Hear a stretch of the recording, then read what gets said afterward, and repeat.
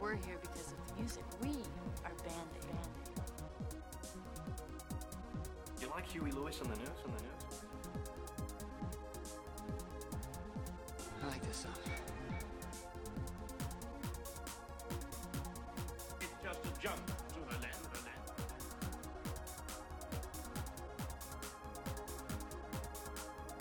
Sweet. Love this one.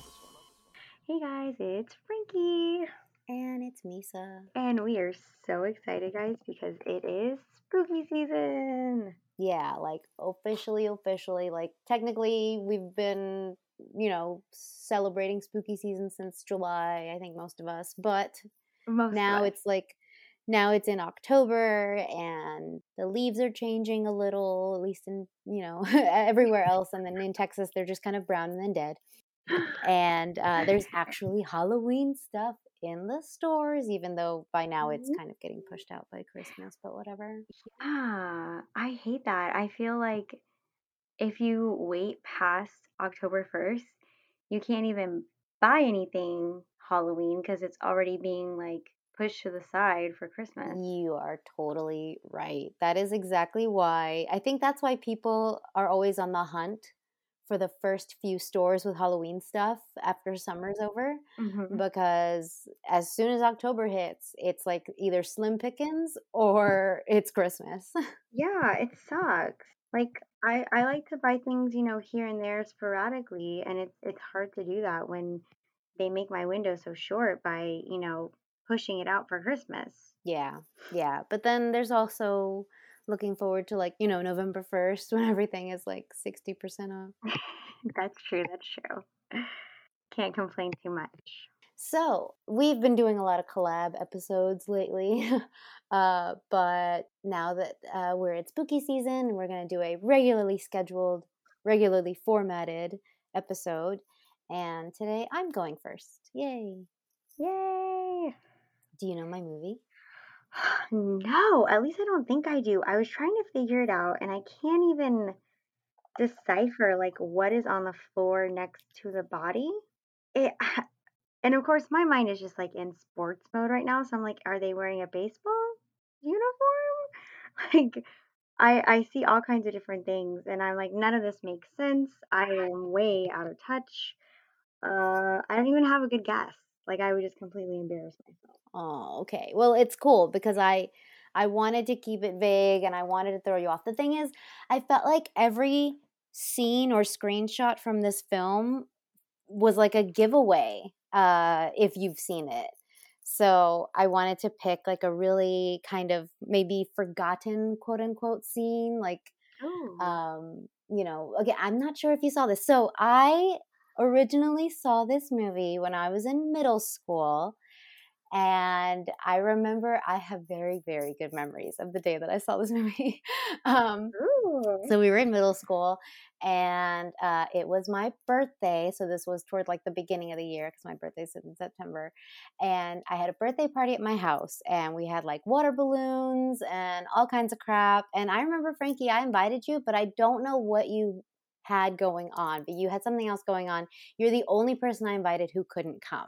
Was that the one when, let's see, if it was in September and we were in middle school? I can't remember what we would have had going on, except for that is when my mom had that surgery years ago. Do you remember that? Yes. And I was pretty much her caretaker. So that's the only thing I can think of. That might have been it. I have no idea. I think I knew at the time why you couldn't come, but right now it just escapes me. But it was me, Martha, Jasmine, and Sarah the whole time. Yeah. And we had water balloon fights and we brought out the hose and it was just all kinds of ridiculousness. And then at that time, Avril Lavigne was super hot shit. And we were all super big fans of hers. And so we actually had a little Avril Lavigne karaoke session in the living room, and that was cool. So fun. And then we decided let's go see a movie. And at the time, the mall really close to me had a theater in it. It still does, but it was a different theater. And we decided let's all go to a movie or whatever. So my sister drove two of us in her car, and her boyfriend drove the other two in his car. And they drove us to the movies. And so me and all my friends sat together. And then my sister and like her boyfriend sat somewhere else or whatever. And then I remember on the way back, Avril Lavigne came on the radio, and we happened to be like right next to each other in the cars, and we happened to be listening to the same station. So we rolled the windows down and we're just like fucking screaming fucking Skater Boy in the streets from car windows. That is epic. It was so funny. Anyway, the movie we went to see was Swim Fan. Oh, okay. Wow, I haven't seen this movie in forever, but I have seen it. Cool. Okay, so I know I'm breaking the rules a little because it's not necessarily like spooky, but it is a thriller and it does have some spooky elements, and so I wanted to go with it. In addition to that, spoiler alert, I am doing a score later on for spooky season, so I didn't want to oversaturate with a bunch of scores, and I feel like horror movies are heavily score driven. Oh, they definitely are. Yeah, I understand that. So I thought this would be a nice little break from a score, because our next one, should we go ahead and say what our next one, or what our one with Martha is going to be? Oh, that's going to be a fun one. Our first one back together. I'm so excited. Yeah, let's talk about it. Yes. So real quick before I get into my movie, we are going to be recording again next to each other very soon. Reunited and it feels so good. I can't wait. And it'll be the first time we're in the same room recording our podcast together since February? March or February, yeah, 2020. Somewhere around there. So, yeah, we've been recording longer apart than we ever did together at this point. Yeah, COVID sucks. Yeah. Not only will we be back together side by side and me reunited with my microphone, but we're also going to have a guest on the show. Yes, we have had a guest once, and we are super excited to have our very, very dear friend who has been my friend since middle school. Misa, middle school or elementary school? Middle school. And so middle school, and we are so excited to have a Tim Burton themed gathering and discussion of movies. I'm so excited. Yes, even I will be choosing a Tim Burton film and soundtrack to talk about. Believe it or not, there are two. There are two of his movies that slipped through the cracks when I was younger, and I'm excited to talk about it. It's really hard to believe that, but I'm so excited. Your movie is awesome. I'm excited for the whole night. I'm excited to just be together in real life. Yeah, it'll be cool. There's definitely a chemistry that comes with being in the same room with someone during a conversation. And there's not a lag on a computer. So that's what I'm excited about. Oh my gosh, yeah. And like Wi-Fi doesn't even matter. I'm super excited for the minute details. Yeah, all the things that make life easier when we're together. Yes, so there's that to look forward to. We do have one or two other movies for spooky season before we get into like our Thanksgiving and winter break stuff, and we are just super excited for what's going to be coming as we get to record together. Cool. So we can get into Swim Fan. This is just a really fun teen drama. It's predictable in a way because, of course, it's formulaic. You kind of see things coming because they're either like so heavily foreshadowed that it's, obvious, or you just kind of, how these stories go. I think we've all seen Fatal Attraction. Yes. So before I go on, some of my sources do include RyanEdwardParish.com, IMDb, the Swim Fan DVD and commentary, and allmusic.com. Not a whole lot of sources this time because there's not a whole lot of info on some of these bands. So mine is going to be short and sweet. I love it. I also love when we use kind of alt indie bands Yeah, definitely. Just so we can get some Yeah. recognition because there's some really nice hidden gems in some of these more like lesser known indie films. For sure. And I'm really hoping that you happen to choose one of the songs that I actually really, really love. And I've seen this band several times in real life. Okay, we'll see. I chose 4 and then I have 2 honorable mentions because of course I couldn't pick the whole thing, but I would have liked to. It's a great soundtrack top to bottom, really. It really is. It really is. This is a really fun movie. I'm excited that we are starting spooky season off with this. Yes. So, for those of you who may not be familiar with Swim Fan, it was released in 2002. I saw conflicting dates. I'm guessing that the August 19th date would be the select theaters date, and then the September 6th is probably the like nationwide release. But I am not Hmm. sure. It didn't specify. Directed by a man named John Polson. He's also known for a film called Hide and Seek from 2005, as well as episodes of Without a Trace, The Mentalist, Blue Bloods, and most recently, he has directed an episode of Law and Order Organized Crime, starring Daddy Chris Malone.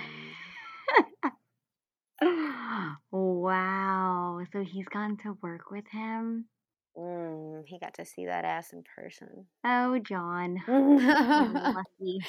Lucky son of a bitch. All right. And so, as far as our cast goes, a lot of familiar faces in here. A lot of I thought were like rising stars at the time, and I'm not really sure what they're up to now. So we have Jesse Bradford, who I think everyone recognizes from Bring It On. He's like For the sure. brother to Eliza Dushku's character. He is our main man, Ben Cronin.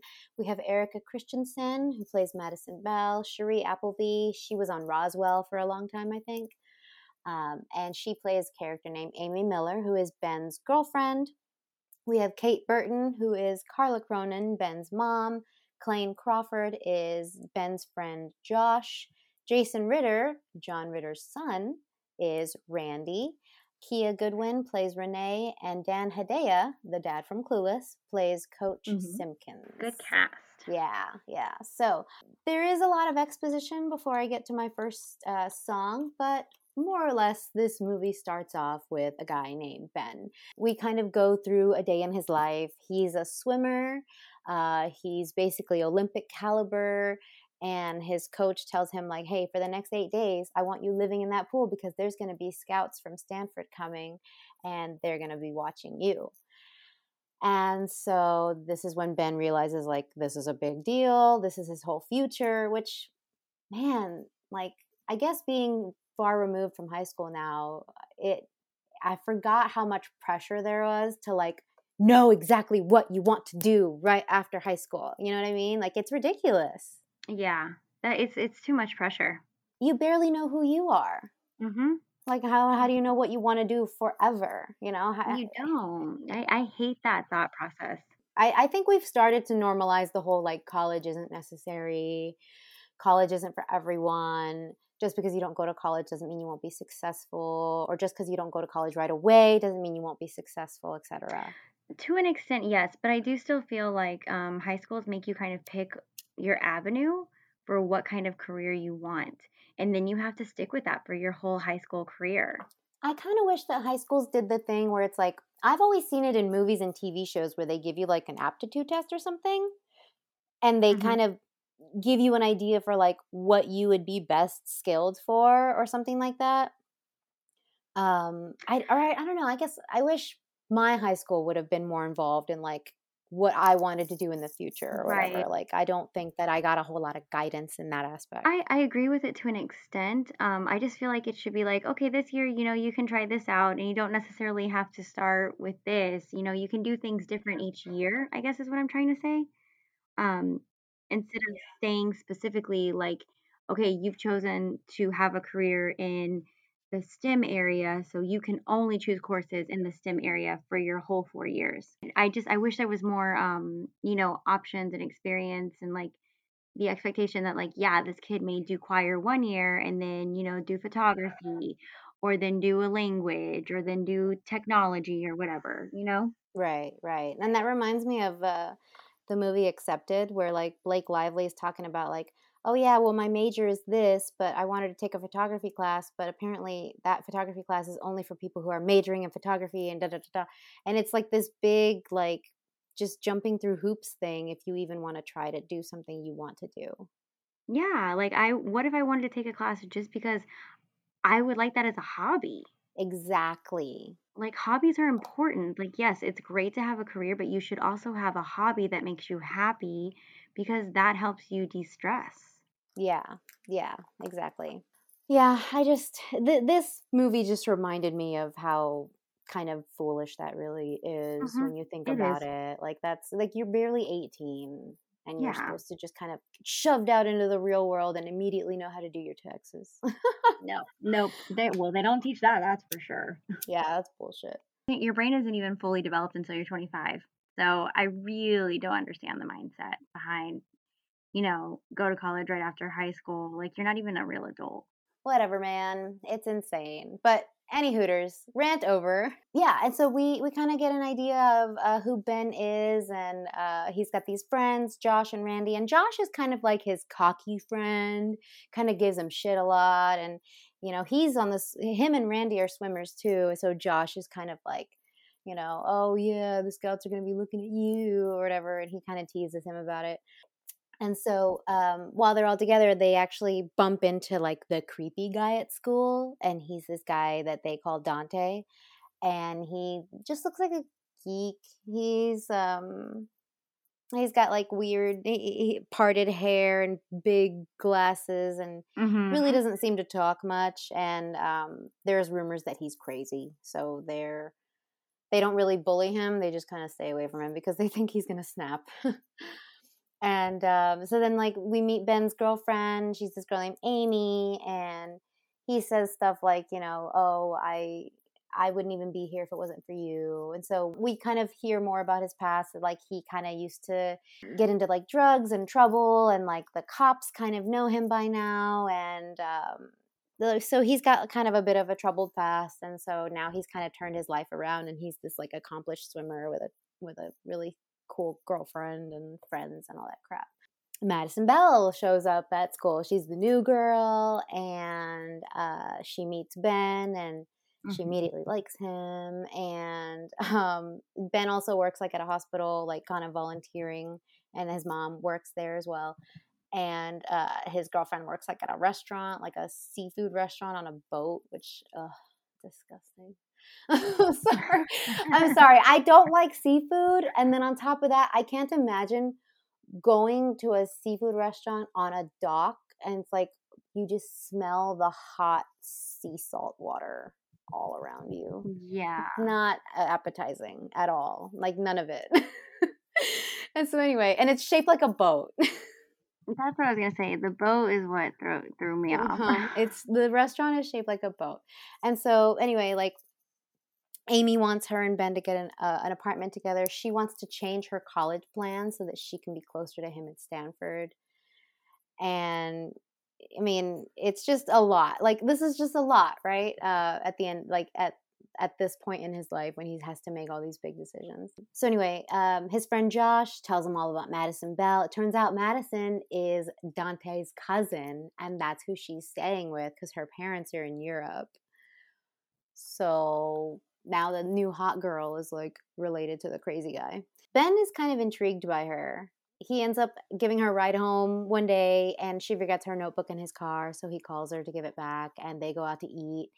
And that's when he's like, I have a girlfriend. And because she's kind of hinting that she likes him. Yeah, she's being flirty. Yeah, she's like, oh, I play cello and it just helps me escape. But right now I really like where I am. Mm. And that's when she's like, you're the most handsome, nicest guy in school. Of course you're not single. He's like, okay, I should take you home. She's like, I'm not ready to say goodnight. So she somehow convinces him to take her to the pool at the school. And I guess since he's like in with the coach and he goes there early, he has keys so he can just kind of get into the Nat. Or the Nat is what we called it. Is that what it's called? Yeah, that's what we called it too. Okay. Yeah, because I had a diver boyfriend and he was always at the Nat. So, so anyway, they go to the pool and we see her like sitting on the edge and she's watching him like do laps. which is interesting. And she ends up getting in, and she's like, oh, I can't swim. And he teaches her, quote unquote, and they end up kissing and they end up fucking. And that's not cool because he has a girlfriend. And she kind of supposedly has a boyfriend. Oh, yeah. And she supposedly has a boyfriend. Like, she told him, like, oh, I have someone waiting for me in New York. But she doesn't really elaborate, aside from, like, he's a really good baseball player. So they fuck. And that's, oh, man, it's weird because she's, like, in the moment, she makes him tell her he loves her. Yeah, that's intense. And so he does it because, like, throughout the film, like, so far, we've seen that Ben is, like, such a nice guy. He's a pushover. And so he tells her he loves her. Madison tells him, like, oh, I don't want to be a locker room joke, so don't tell anybody. And he's like, yeah, I'm not going to tell anybody, whatever. We see Ben, like, back to his swimming thing, and he's distracted now because all he can think of is her and, like, fucking in the pool. Mm-hmm. And it's very obvious that it's affecting his swimming, and his coach is obviously disappointed. And then we realize, like, Amy's going to have a party. Her parents are gone for a week. And so Ben shows up, and Josh is bragging about how great he swam. He's that friend, right? Yeah. And so then, like, Amy finds Ben, and she's like, hey, come here. I want you to meet someone. And it's Madison. Of course it is. And this really great song comes on in the background called Solutions by Bush.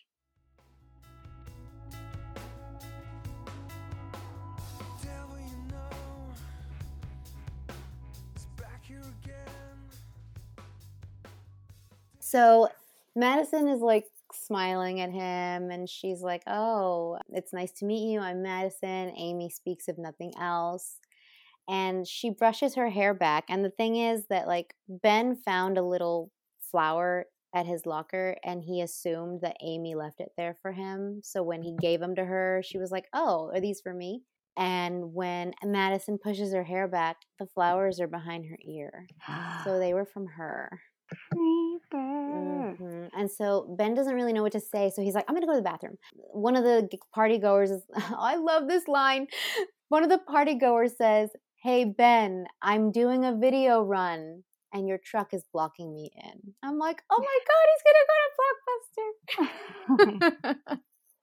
Sign of the times. Oh, such a good time to be alive. Now all we need is each other's login. What? I'm sorry. Amy's like, I'll move it. So then Ben gives her the keys, and Ben goes to the bathroom. And when he comes out of the bathroom, this song is still playing, and Madison is standing right outside the door waiting for him.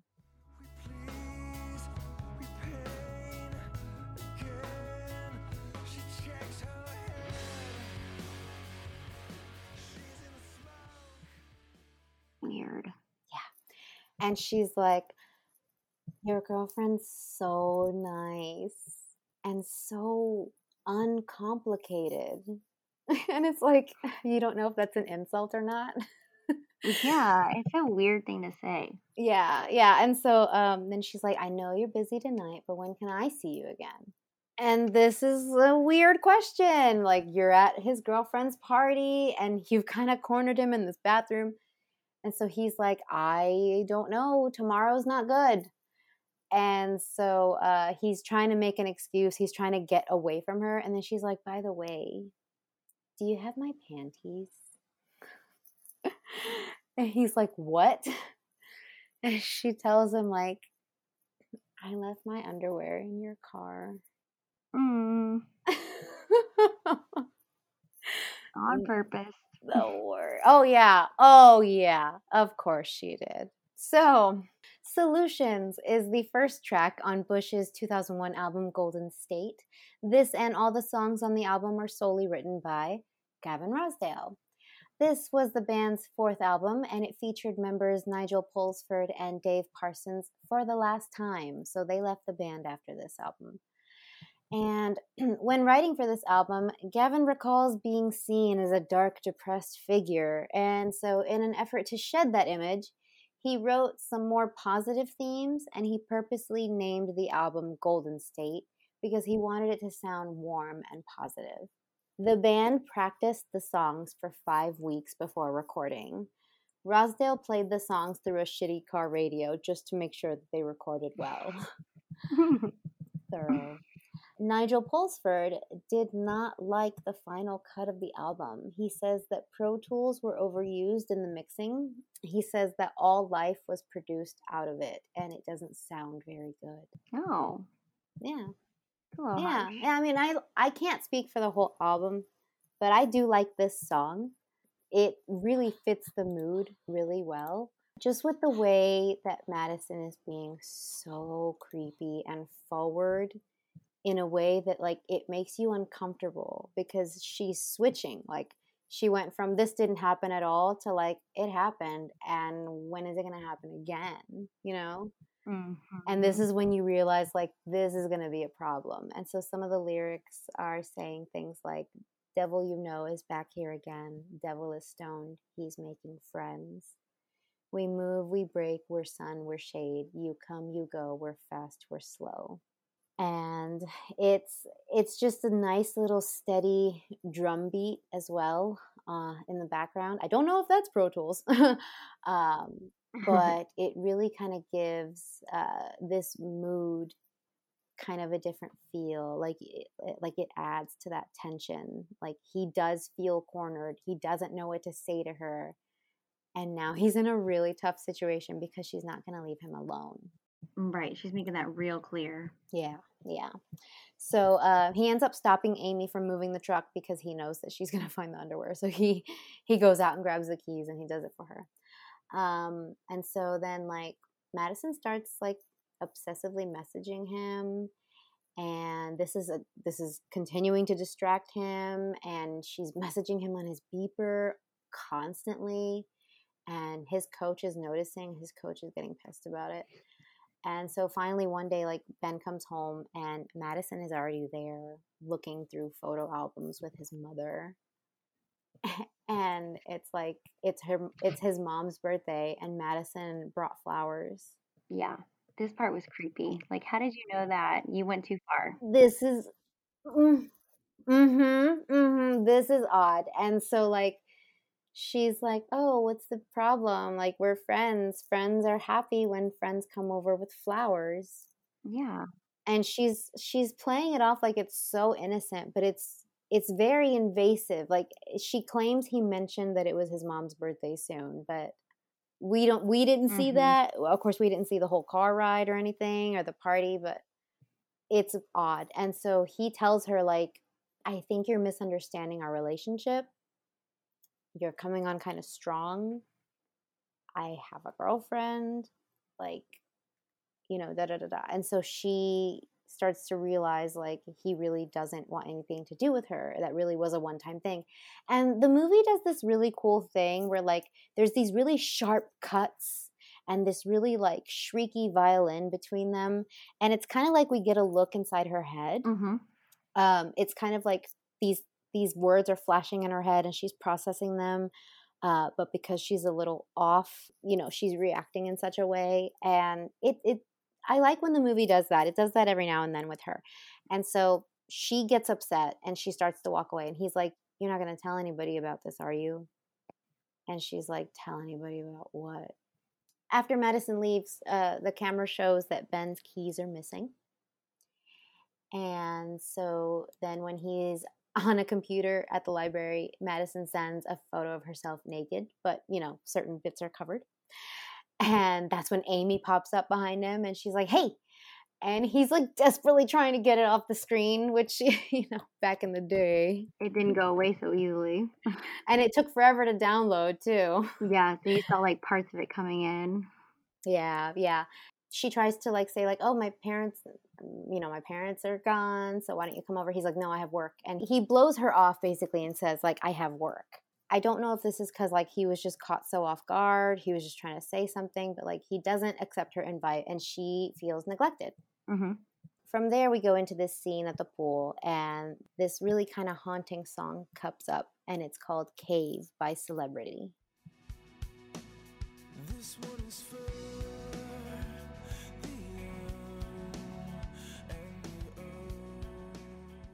So we see the guys swimming, and when Ben gets to the end, we see Madison is standing right over him. So as he pops up out of the water, he sees her, and he kind of like floats back. And she's in like this leather pencil skirt, and she's just standing there in a power pose looking down at him. And then she wanders away from him and goes up to Josh, and they start making out in front of him. Yeah, it's weird. It's interesting because she straight up told him earlier, like, I'm not interested in Josh, because Ben tried to tell her, like, Josh would kill to sit where I am. And so obviously she has changed her mind about Josh one way or another. And then Josh goes into the locker room, and she stays where she is to like wait for him. And that's when like Randy gets out of the pool, and he's like, "Hi, I'm Randy." And he's like, I don't know, all these boys are like fawning over this girl, like this fresh meat. And he's like, "Hi, I'm Randy." She's like, yeah, Josh told me about you." He's like, "He did?" "No, he didn't." She's like, "Yeah." Jason Ritter is so fucking adorable. He is adorable. It's just so fucking adorable, just like his dad. And so then finally, like, Ben kind of looks over at Madison. He's just casually like, "Hey, so you and Josh, that's cool." And Madison just kind of glares at him and looks away.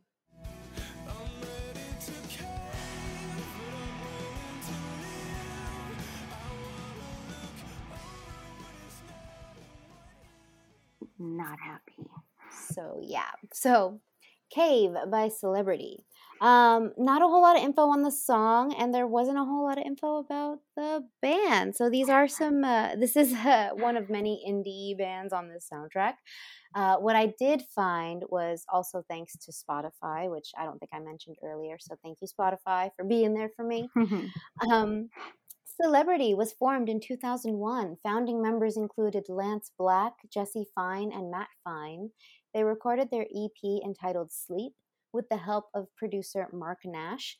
Fun fact, Mark Nash plays the cymbals and hi-hat on the Sixpence None the Richer's self-titled album. Oh, that's cool. Yeah. So eventually the band added guitarist Ryan Parrish, formerly of a band called Hope's Fall, and soon the group were signed to Doghouse Records. This song, Cave, was featured on their first album, Lovesick. Ryan Parrish's website says that he was a songwriter for this band, but it's unclear if he wrote all the songs or if he is one of many songwriters from the album. So the album Lovesick, which Cave was featured on, was released in 2003. The album was written and recorded in Nashville, Tennessee at the Book House. Madison confronts Ben about ignoring her, and she's like, "Every time I'm with Josh, I think of you." And he's like, "Okay, like this needs to stop. Like I have a lot going on. I'm trying to drop you." And she's not taking that very well. She's like, "You told me you love me." He's like, "You told me to say that."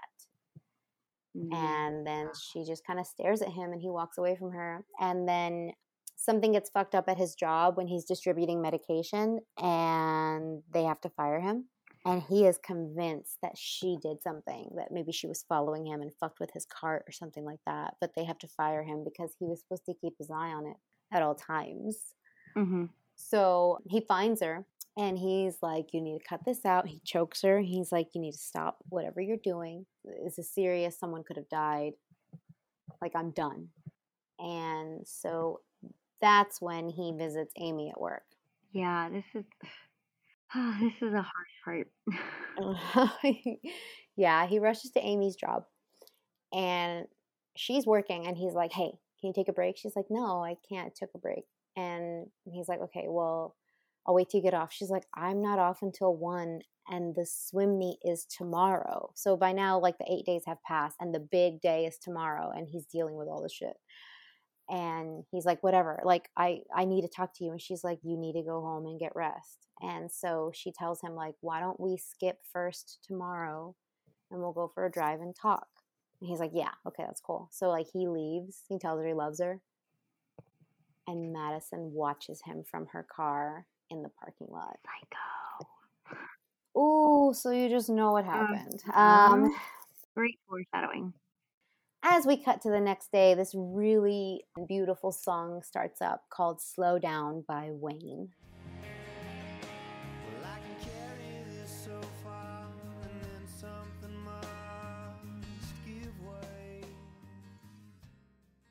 Wayne, not the heavy metal band, by the way. In case you were curious. I was. So it is the next day, and Ben is walking through the hallways of school, and people seem to be staring at him. Mm-hmm. And he's starting to notice that people are kind of eyeing him for some reason, and he doesn't get it.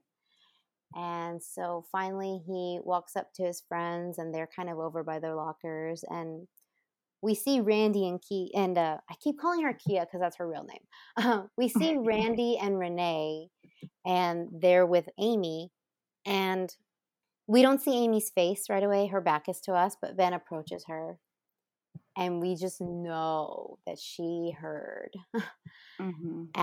because obviously Madison was stalking and waiting to tell her. So Amy turns around and looks at Ben, and she's in tears.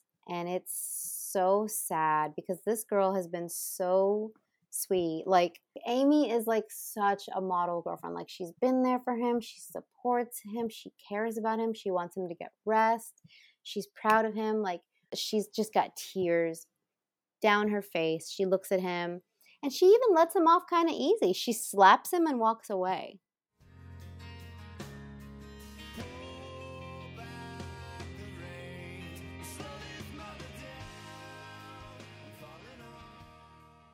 She walks off, and Renee says something to him. We don't really hear it. And then Randy just looks disappointed in his friend, and, you know, tries to tell him, like, to come on to go to class. But Ben just watches Amy walk away, and then he runs after her. He makes it to her in the parking lot, and he stops her, and he's like, "Wait, I'm sorry. And she just looks at him, and she's like, "Why?" And he doesn't have an answer for her. Worse. And so he doesn't know why he did it. It was just like in the moment thing. It was, you know, whatever. And so he watches her leave, and then we see behind him, like up on the second story in a window, Madison is watching everything go down. And later on we see Ben, and he's at lunch, and he's sitting alone. And this is a contrast from earlier when he was like with Amy and all his friends and, you know, just like being teenagers. And now he's like sitting by himself. And he looks over his shoulder, and he sees Dante, who is Madison's cousin. And he's just kind of like watching Ben. And, you know, we see that like this is taking a toll on Ben. Like, everything is getting fucked up, and it's kind of his fault. Yeah.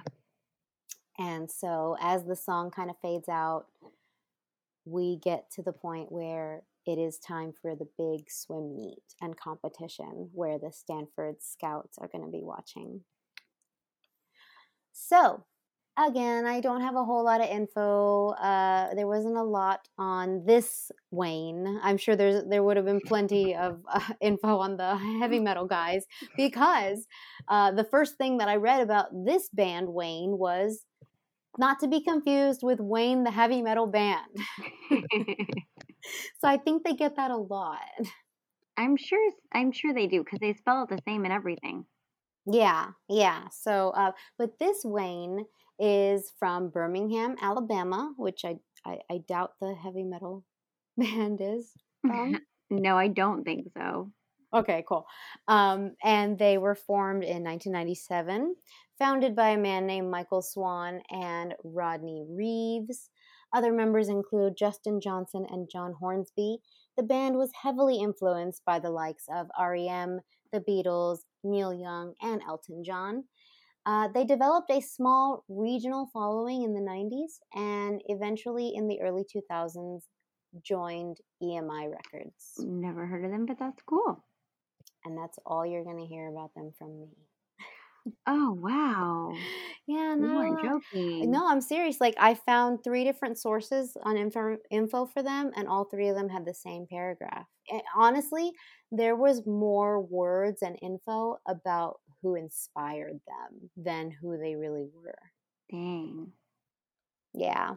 So not a whole lot on Wayne, but I really like this song.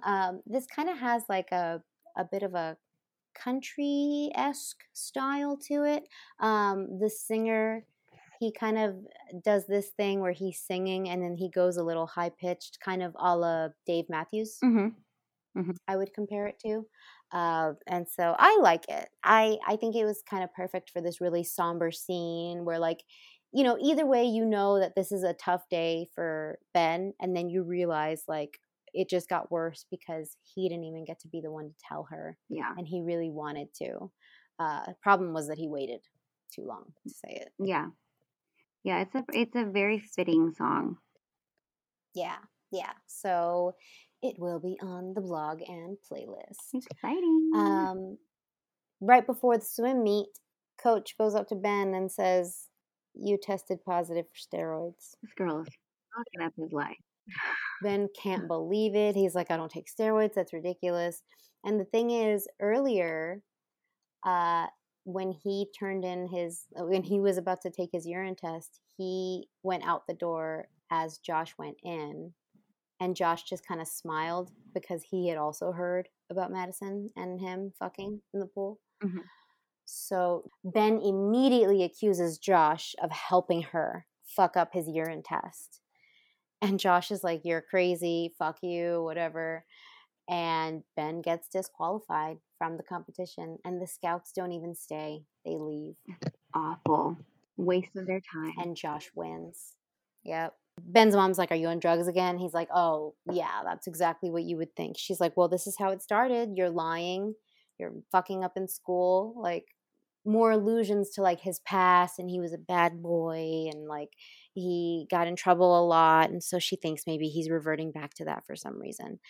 And so we get this scene where this scene, when I first saw this movie, I remember thinking, like, this is not what I thought it was. So in the very next scene, there's this really beautiful song playing called "Falling from Grace" by the Gentle Waves.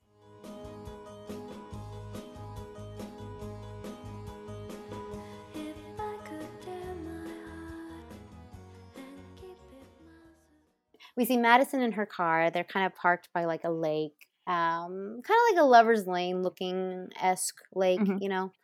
And she's heavily making out with this guy whose face we can't really see very well. And, like, she's calling him Ben. And at first, I think the viewers are supposed to, like, think for a split second, like, he went ahead and succumbed to her. And that he went ahead and was like, "Oh, I guess, like, I lost everything else. Might as well go for the one person who wants me." Like, I think for a split second, you're supposed to believe that that is Ben. But it turns out she's making out with Josh, and he heard her call him Ben.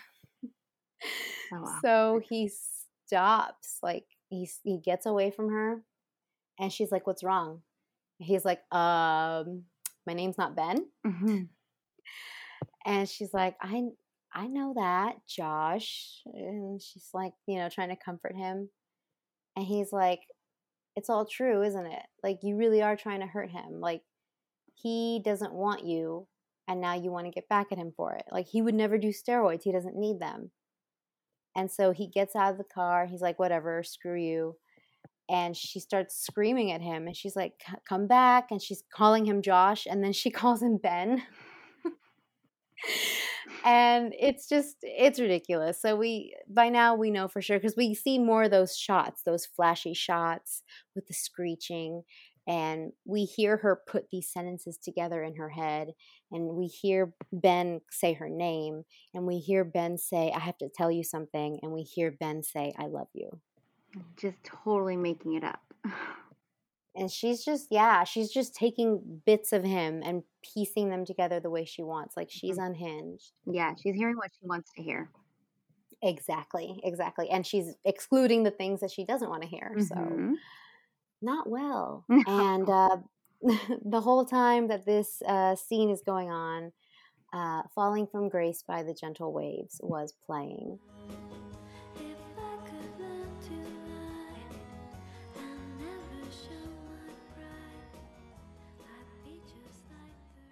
In rewatching this movie recently and tuning into that music as it was playing, because it's very faint in the background, it reminds me a lot of the Phantom of the Opera song. Oh.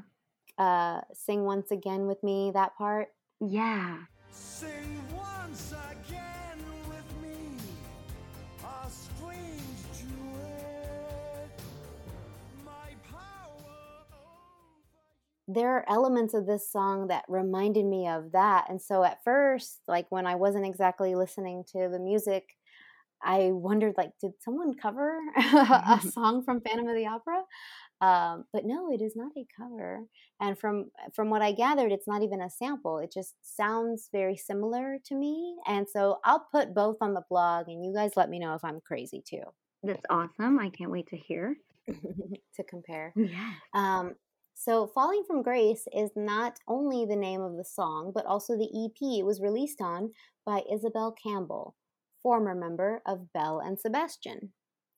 So this EP was released in September 2000. Isabel Campbell is a Scottish singer-songwriter and cellist. Her career began as a part of Belle and Sebastian, and she was with them from 1996 to 2002. When she left Belle and Sebastian, she wanted to pursue a career as a solo artist. She began releasing solo work while she was still officially with the band, but once she officially left, she was creating a lot more as a solo artist. First, she went by the Gentle Waves, but then she eventually switched to her own name, and that's what she goes by now. She has since released multiple albums on her own, and she continues to make music and collaborate with various artists. Awesome. That's it for my songs. I mean, that does it for the music portion as far as the ones that I chose. There is a bit more movie left. I can go through it really quick. I don't know if I should. I mean, I guess I could just go ahead and spoil it. Yeah. Ben finds out that this person waiting for Madison in New York is actually her comatose boyfriend, whose name is Jake Donnelly, and he is on a respirator, surrounded by all of his trophies, his letter jacket, and photos of him and Madison together.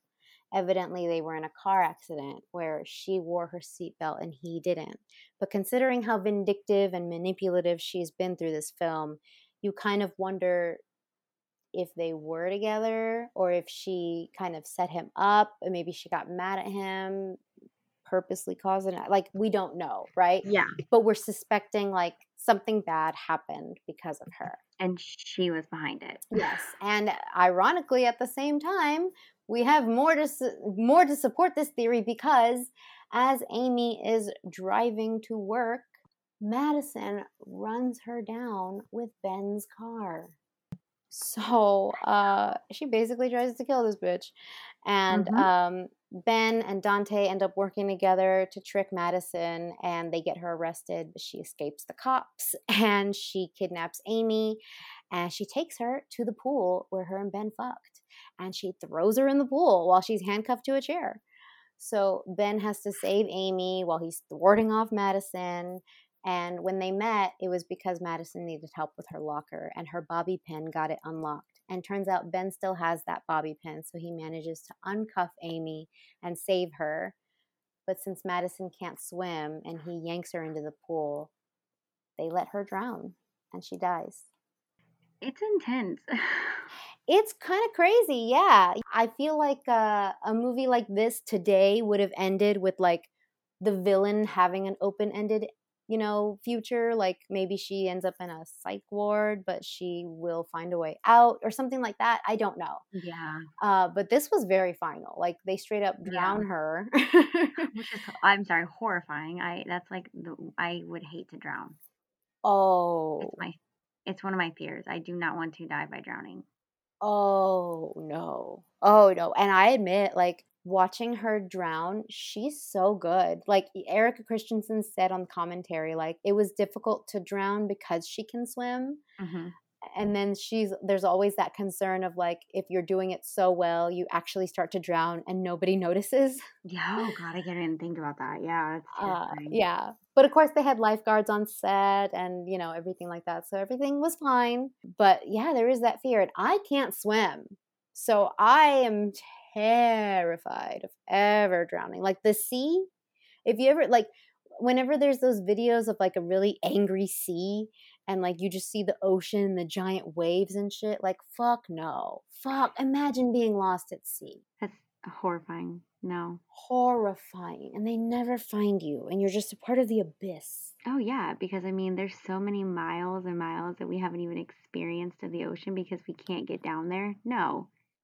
Mm-mm. Terrifying. Yeah. Yeah. Me out. So, so the movie ends. Madison dies.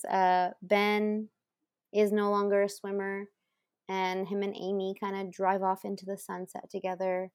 In, I guess, what would be considered a more open ending. We don't know if they're together. We don't know what they ended up doing for college, but it looks like they're going to be okay. Yes. End of movie. Good choice. Yay! Honorable mentions include Too Much Too Soon by Llama and Everything by Pacifier. Okay. Did I not choose your song? You did not, but I don't remember where it played in the movie. I was trying to remember and like look it up, but I can't find it, and I think I'm just not typing it in right, like wording it correctly. So the song that I like is Black by Seven Dust. Oh, okay. And I've seen them like 4 times in concert. You know what? I'm just gonna have to watch it again to figure out where it is. But yeah, it's somewhere in there. Cool. Well, sorry I didn't pick it this time, but No, it's fine. You chose some great songs though. Yay, thanks, hon. And they will all be on the blog and on the playlist. And now it's Frankie's turn. Yay! I'm super excited to do this movie. And I know, Misa, did you have any guesses for my clue? Yes, I did. I'm feeling pretty confident about what I think it is. But I can share my thought process when I first saw it. Yes, please. So from what you sent, it looks like a very warm hue, like at a cornfield, I think. Mm-hmm. And it looks like it's kind of been disturbed a little. I'm not looking at it right now, but I'm thinking from memory. And the very first thing that I thought of, like, even though I knew this wasn't a possibility because I didn't think that you would go TV show in spooky season right away, but the first thing I thought of was the Scarecrow Walks at Midnight Goosebumps episode. Oh my God, that's so fun. Fuck yeah. And then for a split second, I thought maybe Signs, but like I'm pretty confident that I know every frame of the movie Signs, and that doesn't match. No. So, the only other thing I could think of is Scary Stories to Tell in the Dark. And you would be correct. Yes. Yay. I'm super excited to be talking about the movie Scary Stories to Tell in the Dark that is an adaptation of the beloved books that Alvin Schwartz gave us in the 80s, and I had the privilege of reading in my elementary school library with the amazing illustrations by Stephen Gamble. I remember loving these books the second I found them in the library, and then I went through the process of like, how are these even allowed to be in our library? Because they were very different than the other books. And I was so grateful to have someone write like this little anthology of all these awesome 1 to 2 page little horror story type things. So great, fond memories. For those of you who have not read them, this is a 3-book anthology that Alvin wrote in the 80s. And they are more scary stories to tell in the dark, more scary stories to tell in the dark, and Scary Stories 3, more tales to chill your bones. And they are stories that Alvin took from folklore and myths and other influences and put them all together in an anthology. And it kind of bounced around for years to be turned into a movie. It was talked about with like an indie director in the early 2000s, and then finally Guillermo del Toro, who produced it, took the book and asked the Hageman brothers to adapt the book and the screen story into the movie. And we got this amazing 2019 film that was released right before my birthday. So, yay! Thought it was super appropriate. Now, I will say the movie is very different in certain aspects. The Hageman brothers and Guillermo obviously weren't going to be able to make this movie in like an anthology. That's not how the vision was. And so what they did was they created one main character with her friends to go through the book that would be writing itself. And we got a lot of the same stories that were in the first three books. I love the creativity behind it, but what I love the most is how the villains or the monsters in the story are so very close to the original art that Stephen drew for the books. And that was one of the things that drew me into reading the books when I was younger. I don't know if that was the same for you, Misa. I didn't really take to these books as much as my peers did. Not that they weren't appealing or anything like that. I just I don't know. I don't know. But I do remember them. They were always like on the thing on the chalkboard, like available for you to just kind of pick up when you had like 30 minutes of reading time or whatever the fuck it was. And I do obviously everybody remembers the art. Like even if you didn't read the books, you know the art, you recognize it, you know exactly where it's from, who drew it. And the art stuck out more than anything else. Like, if anything, I think I flipped through the photos and the images more than I actually read the stories. Because the art was really just that cool. It was so detailed and dark, and I don't know, like being a kid and having access to that book kind of made you feel like you were reading something you weren't supposed to read. Yeah, yeah. And I love that you said that, like, even though it was detailed and dark, like, it's still very simple. It's, I don't know how to describe it, like, correctly, but it's very simplistic and still it's so well done. And so I love that they stayed true to those monsters in the story. So, like I said, this movie came out in 2019. It is adapted from the books. Guillermo produced it, and it was directed by Andre Ovredal. I always say his name wrong. I'm sorry. He is not from the US. And he is known for some movies. I honestly have not seen any of his other movies, but some of the more popular ones are Troll Hunter and The Autopsy of Jane Doe. Oh, I have seen The Autopsy of Jane Doe. How is that one? It's a slow burn, kind of creepy, couple jump scares. I think you'd be able to handle it. Okay, all right. I may have to check that one out. It got really no clowns. No clowns. Perfect. Okay, both actually had pretty good reviews. So I'm interested just because I do love the way that he directed this film with like the sharp turns and everything that just adds to the appeal of horror or scary movies, if you will. This film did do pretty well. It was directed on a budget of 28 million and it grossed 106 million.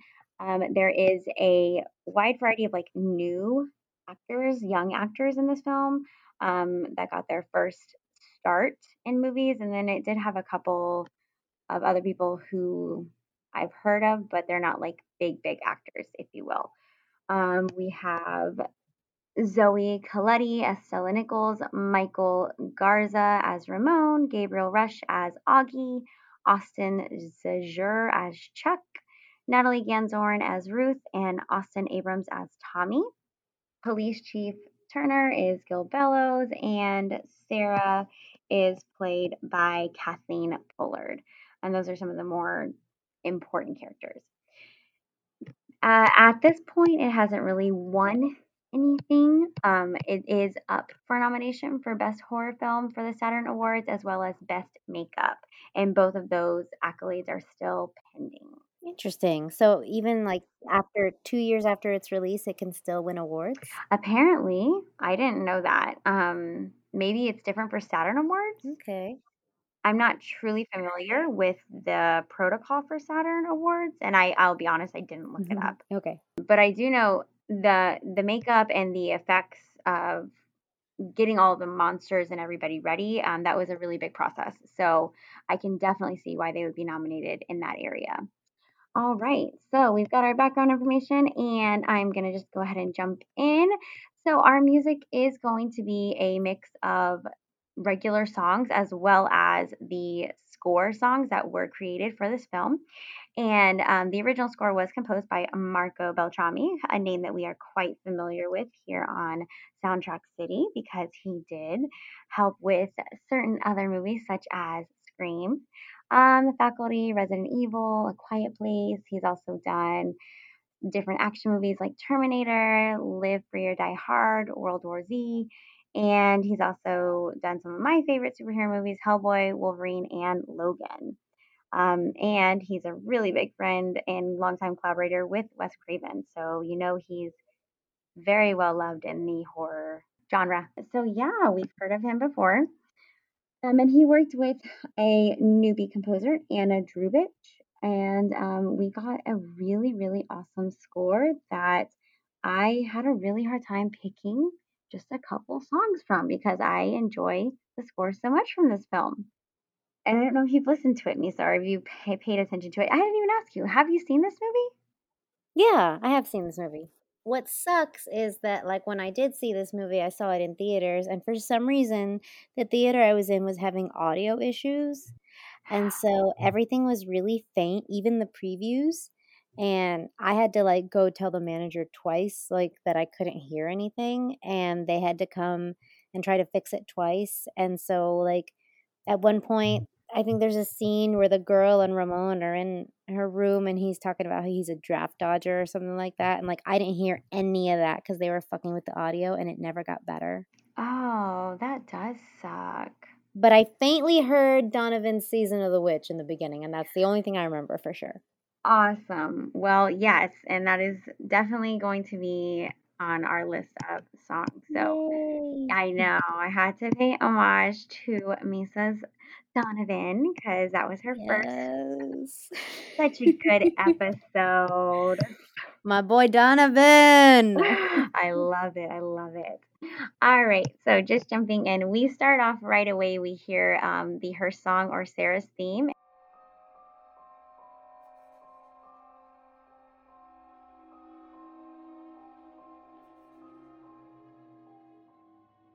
And we hear one of our characters say, "Stories heal, stories hurt.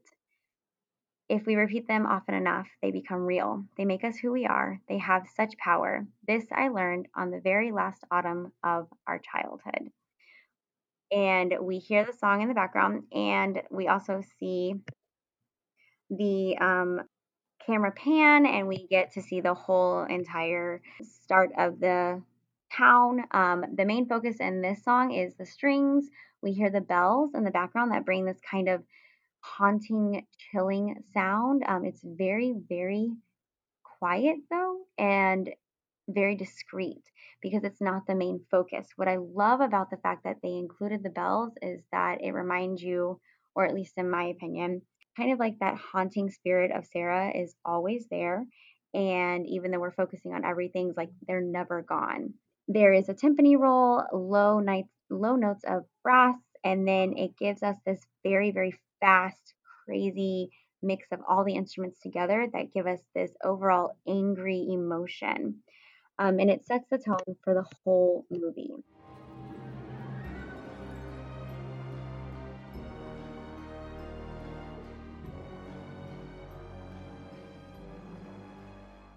We immediately go into Donovan, Season of the Witch. When I look out my window, many sights to see. And we see the town. We see that it's 1968. It's in Mill Valley, Pennsylvania. We hear on the radio that it is Halloween. And this is just a great kind of montage with some intros to all of our characters. We see all of the typical 60s like Nixon photos because it's during an election time. We see people riding bikes, people getting accepted into the draft. All of this is going on while this awesome song is playing in the background. Must be the season of the witch. Must be the season of the witch, yeah. Must be the season of the witch. We've heard about Donovan before, but I'm going to go ahead and touch base on him again. Donovan, or Donovan Phillips Leitch, is a. Did I say that right? Leitch? I suck. You know what? He goes by Donovan. Disregard. He is a Scottish singer, songwriter, and guitarist. And he developed a very eclectic and distinctive style that blended lots of different music genres together that include like folk, pop, psychedelic rock, as well as calypso or world music. He has lived in Scotland for quite some time, and he's known for a lot of his different records. Most notably is our Hurdy-Gurdy Man, also Catch the Wind, Colors, Universal Soldier, and Mellow Yellow.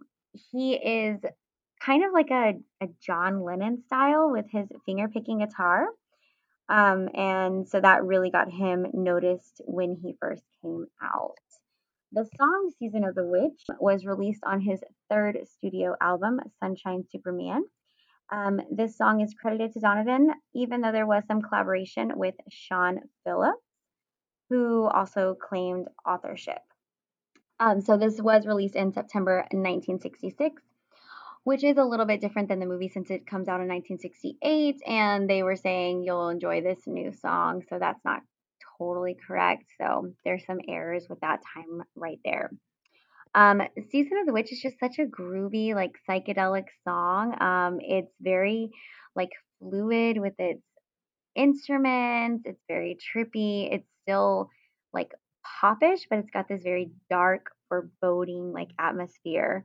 Um, and it is perfect for setting the tone that we're going to be talking possibly about witches and that it is Halloween. This song does have quite a few covers where they did kind of their own rendition, and those include Jilly Driscoll, Al Cooper, Terry Reid, Vanilla Fudge, Dr. John with the Blues Brothers bands, Joan Jett and the Black Hearts on her album Naked, and of course Lana Del Rey. And I will be covering that song later in this episode. So we see again, everyone is getting ready for Halloween. We are introduced to some of our characters, and we are focused in on Stella. We see her drive into her house on her bike. She gets groceries for her dad, and then someone is calling her on her walkie-talkie, and we see that it is her two friends, and they're like, "Come out with us. Let's go trick-or-treating." Like, it's not about candy. They are apparently trying to get payback on one of our other characters, Tommy. And Stella finally gives in and decides to dress up, and we see them out and about trick-or-treating. So we see them trick-or-treating, and they are anxiously awaiting the arrival of Tommy, who every year apparently steals all their candy and has tormented them pretty much for their entire lives. They are correct that he's going to drive by and do it again this year. But they decide that they're going to trick him. And so what they do is they have like a bag full of dog shit and other things. He and his friends steal the candy. Unknowingly, Chuck, one of our other characters, who's with Stella, his sister Ruth is in the car on a date with Tommy and his friends, which is a really weird like gangbang date thing. I don't know. It's an awkward vibe. And so they are completely taken off guard when the bag is filled instead of candy with dog shit and underwear. And then to make it better, Chuck throws another bag of dog shit into the car on fire, causing Tommy to crash. And this is like his beloved car, so Tommy is pissed. And of course, being in the 60s, he drives around with a wooden bat because who doesn't at that time, right?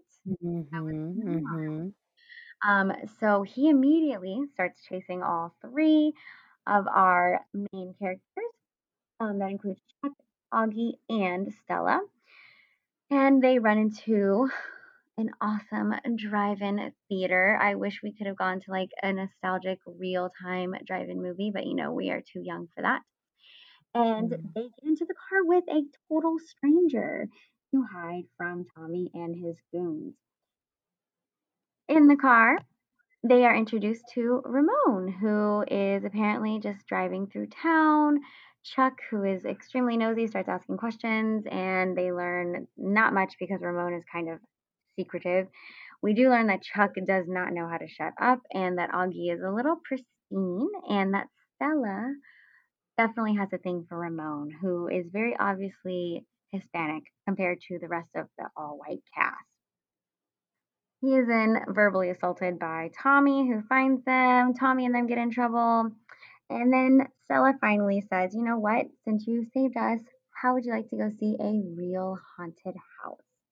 This is when we get a lot of our background info on Sarah Bellows and her entire family. As they are walking Ramon to the house, they talk about how the Bellows family kind of put the town on the map because of their mills. And that Sarah, there's lots of different stories about her, but basically she was locked away because there was something grotesquely wrong with her. And the family never let her go outside. There's no pictures of her. And she was accused of killing lots of children and then eventually hanging herself. Once they are in the house, Chuck and Augie are goofing around and scaring each other because, haunted house and Halloween. And Stella and Ramon are looking around. They eventually find Sarah's room. At the same time, we are taken to Chuck, who is hiding in a closet, and then all of a sudden the room changes, and we see this very old lady with a dog. And then they stand in front of Chuck. Chuck screams, runs out. Ramon and Stella have found Sarah's locked away hidden room, so they call them down. Chuck is freaking out. He's like, we need to leave. And this is when we realize that Tommy has followed them into the house and he locks them into that room. This entire time, we are hearing this awesome haunting violin holding this really, really long, sharp note with these backgrounds of French horns that are building up with really slow anticipation. We get slow bass drums, hits every 4 notes, and they're very, very deep, low tones. This track also has a lot of synth layered on top of the orchestra, giving it this really eerie, almost vocal quality. And this song is called Sarah's Room.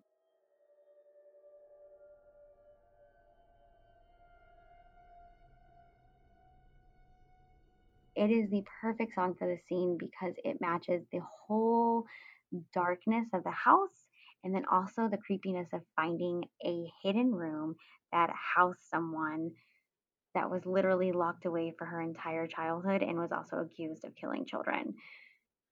Then it gets even better. As they are stuck in the room, Stella, in her infinite wisdom, says, Sarah Bellows, tell me a story, because she finds Sarah's book. And then all of a sudden, this black swirl appears and unlocks the door. None of them notice this at this time, though. And so then they're free. None of them have noticed this black swirl, of course. They're just grateful to be out of the dark room. And when I say it's dark, it's like there's no windows, no anything. It's like total torture, and it's hidden behind a weird cabinet. Basically, what do they call this? Like a hidden or faux room? I don't know, secret room, Yeah. hidden passageway. Yeah, or... pretty much. Yeah, like a hidden passageway, completely enclosed. There's literally nothing in there, and there's no lights in there. So they kept her in the dark, which is crazy. So all of the kids come out, and they are walking back to the car where Ramon has parked, but his car has been completely vandalized. Stella says, come back with me, and you can sleep on my couch. Everyone goes their own ways except for Stella and Ramon, and Stella gives Ramon his blankets. He goes down to the basement, and then she pulls out Sarah's book, who she has taken without anyone noticing. Stella is flipping through Sarah's book, And as she's flipping through, she's seeing lots of different, just very short stories, and she's kind of reading over them. And she flips to a page and it's empty. So she flips a couple more and she sees a bunch of empty pages and she flips back, and then all of a sudden there is a story, and it's called Harold. She thinks and she's like, was that one there? Like, we see her really pondering this, and then she takes her thumb across and rubs it over the title, and she realizes that this is fresh ink. Our camera immediately pans to a cornfield where we see a drunk Tommy coming home. He's forgotten to do his chores. He gets into it with his mom, who tells him, like, go do what you're supposed to do. And as he walks by, he sees the scarecrow Harold, who he has an infinite hate for. He throws an egg at him and says, eat shit, Harold. He's drunkenly walking through the empty cornfields, getting his eggs from the chickens, and then everything gets really, really silent, and Tommy starts to kind of walk a little bit faster, and then he realizes that Harold is following him. He tries to run, and Harold, even though he's a scarecrow, is somehow just as fast, or maybe because Tommy's drunk, I don't know. And he catches up with him. Tommy tries to stab him, and he's a scarecrow, doesn't do much. So Harold takes the pitchfork out and stabs Tommy, who now is starting to throw up hay, and then his entire body goes to this morphing stage where you see him turn his hair like Harold, and his face turns into what Harold's is. And then all of a sudden, Tommy is now replacing Harold as the scarecrow. Terrifying. It really is. This is a really creepy one, and Harold is impeccably done. They did so well with this monster, and I want to say they used very limited CGI with the monsters. They created the costumes, they had actors inside the costumes, and they tried really hard to use limited CGI to give it the true eeriness. And it took a lot of time and a lot of effort, and I appreciate those small things because they mean a lot in the end. Yeah. I'll always appreciate practical effects over CGI.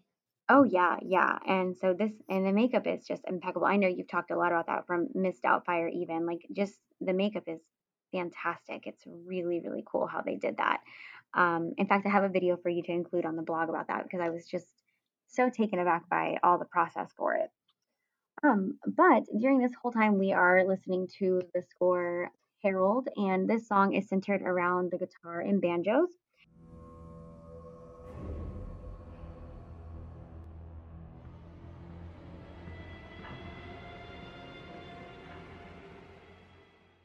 It is in 6/8 instead of 4/4 time, which gives it kind of a swing. There's constant 16th notes, which are really fast. And it also has layered sounds of like a drum that sounds like shoes running. And it's perfectly timed with Tommy running away from Harold. The 6/8 is important for this song because it creates this running motion, like your body naturally swings and you hear it in the rhythm. We do hear some strings that have a really chromatic walk up. And that's when they kind of crazily go up and build this crescendo. And that gives you this immense, like, something's about to happen. And that is right when Tommy turns and see that Harold is behind him. And I love that they timed it that way. And then towards the end, it has almost a marching sound as Tommy is turning into our new scarecrow. And they also show Harold marching up to Tommy as he is transforming into the scarecrow. Our strings do another chromatic rise, and then they instantly drop out, and then suddenly everything stops, and we are taken to the next day, only to assume that Tommy is now our scarecrow.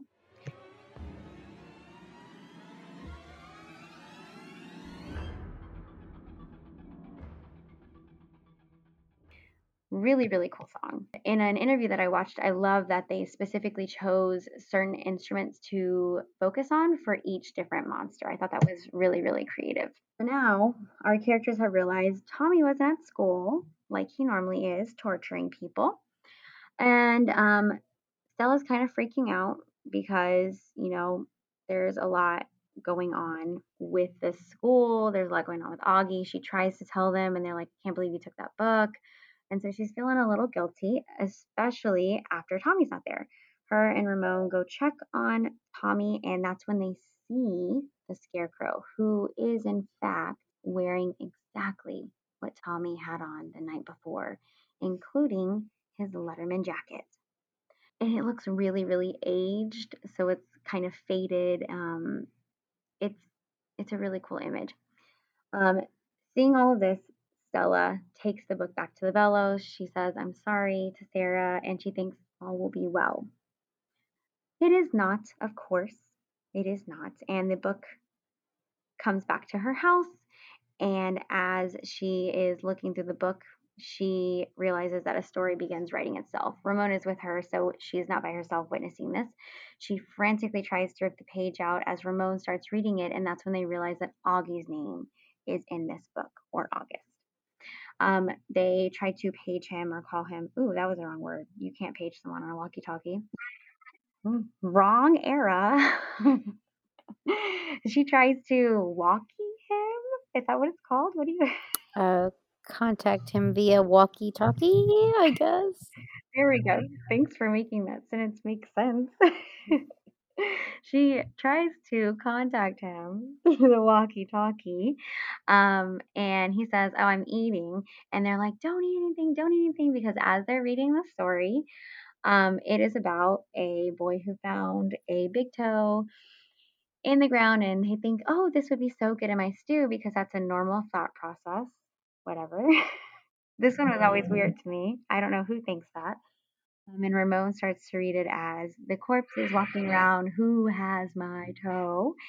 And Augie's like, there's no one here. I know this story. He's like unbothered. Then he takes a bite of his stew and he realizes that there is, in fact, a fucking toe in his stew. That he's eating cold, by the way. I wanted to throw that in there because that was so weird to me. Who eats cold stew? Ugh, weird. Yeah. Yeah, like totally weird. So now he's freaking out. He grabs a walkie and he's like, what happens next? And they're like, go hide. And he's freaking out.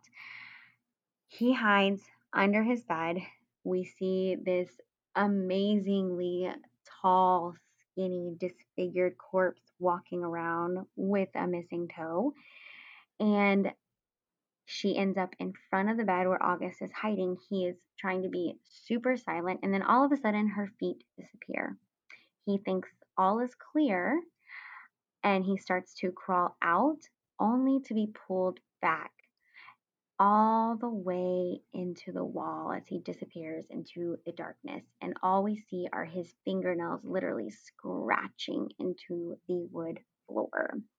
And that makes that, I think that hurts me more because I just imagine like how hard are you scratching for it to leave marks on the floor, right? Ugh. I am so squeamish when it comes to nails in horror. Mm-hmm. Whether it's they're scratching against a wall to stop getting dragged, or there's like a nail going through the finger. I can't. I just no body horror, nothing. No. I feel like I feel it. Like I'm like, oh God, like my whole body cringes. You know, like ugh. It's the worst pain ever. And so that's what makes this one so intense to me because he literally, and I mean, it's like a good 3 feet of him scratching into the wood. Yep. Ugh. So during this scene, we get the score big toe.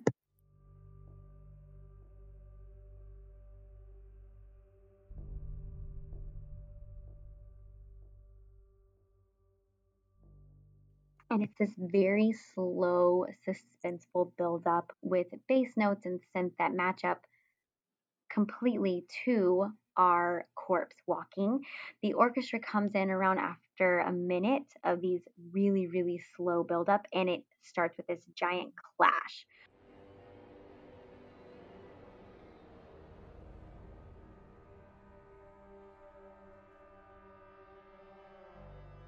This kind of makes a sound or emulates like when everything is traveling and it comes together.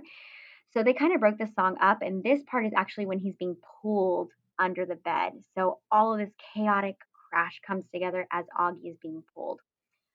There's random trombones that send out like really harsh notes with this slide effect, and it just sends this like chill, and it literally almost makes you think of like the sound of the scraping nails with the slide. And it is just, ugh, like I'm cringing talking about it because it's so well done that it hurts me. It just hurts. This song does have a kind of playful tone to it, though, at certain points, which matches up with the part where the corpse is looking for Augie. And this part is where Augie thinks that he's safe to only be pulled under. So it's kind of like a fake, safe, playful area of the song. And then it gets crazy again as Augie is being pulled. This song builds up and has beats that match like our heart racing, and then everything just ends really, really abruptly. And this is again lined up perfectly when Augie has now been completely disappeared into the wall.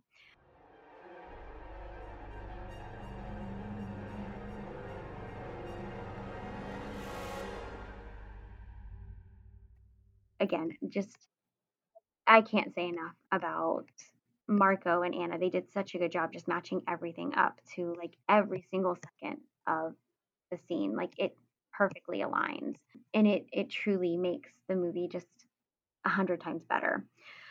So Stella and Ramon are trying to check on Augie. They end up going to his house because he's not answering the radio or the walkie-talkie. And when they move the bed because they're in his room looking for him, this is when they see those scratch marks and they realize that he is now missing. Because of everything that's happening, they feel like they have to tell Ruth and Chuck because they realize that it's going to be one by one, or it's random and they have to figure out a way to save it. Ruth doesn't believe them, which is Chuck's sister, and she's like, I have a musical to do, which is Bye Bye Birdie. Love that they paid homage to that awesome musical. Chuck tries to burn the book. Of course, that doesn't work. And then that's when they realize we don't really know much about Sarah, so maybe we need to do some research on her to fix all of this. They go to the library to look through all of the old like newspaper articles and all the information, and they find some articles realizing that the news reported that it was the housekeeper and her daughter who apparently taught Sarah black magic. And they also realized that the entire Bellows family completely disappeared from the area within a year. Not that they died or were found dead, but just that they disappeared, which is really odd. And as they're talking about all this research and all of this past history, this is when Stella realizes that all of the previous stories in Sarah's book match up to the names of her family members. And this realization leads us to our next story being written. It's very quickly writing. It's called The Red Spot. And it talks about a girl getting bit on the face by a spider. And at first, Chuck thinks it's him because he has ketchup on his shirt and he doesn't realize it's ketchup. Then they realize that it's Ruth. They end up going to run to the school. During this time, we see Ruth in the mirror and she has like this it looks like a bad pimple. But it's growing, and then all of a sudden we see like a leg pointing through, and then it explodes into like millions of spiders everywhere. And they end up saving her, but Stella sees Sarah's shadow during this time, and she knows that Sarah is responsible for all of this. Ruth is taken away in critical condition, and this is when they decide we're going to go find the housekeeper and talk to her. This is a really important scene because I realized that Sarah didn't actually kill herself in the house like it was previously thought, but she died in a hospital. So the gang of kids decides, all right, we're going to head to the hospital and see what we can find. On the way to the hospital, they're just kind of riding on the bus, and we see, again, lots of memorabilia from the 60s, but we get this really, really cool song called Hospital Visit.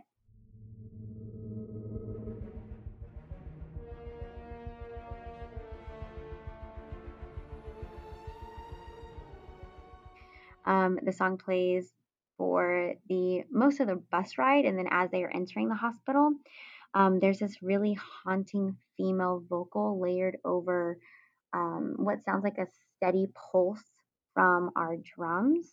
And it makes it kind of sound like a heartbeat again. The vocal gives it a very angelic but haunted vibe because they're incredibly high and sharp. And then we get the brass coming in, and it's a really major progression. And it's, again, very high. So it matches those vocals, but then we have these strings and these really low minor tones that gives it just like this overall uneasy feeling in our song. Like things don't match up, but they work.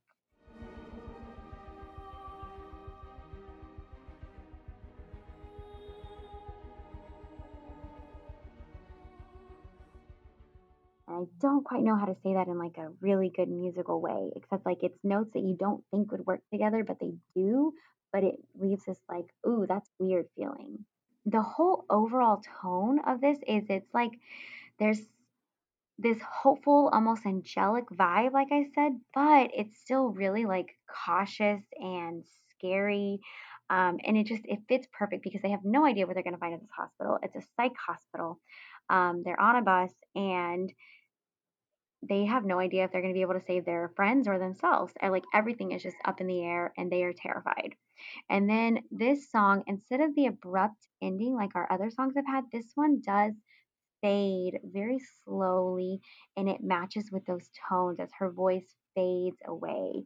And her voice is the last thing we hear in this song, which is again just that creepy vibe. Which, I mean, going to an old psych hospital, I'm not gonna lie. I know Misa, that may be.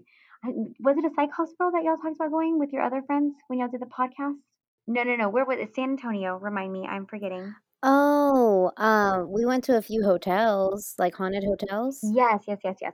Because I know some psych hospitals like are now like haunted areas. I am not interested in going to those. Would you go to one? Oh, hell yeah. So yeah, you're so much braver than I am, Misa.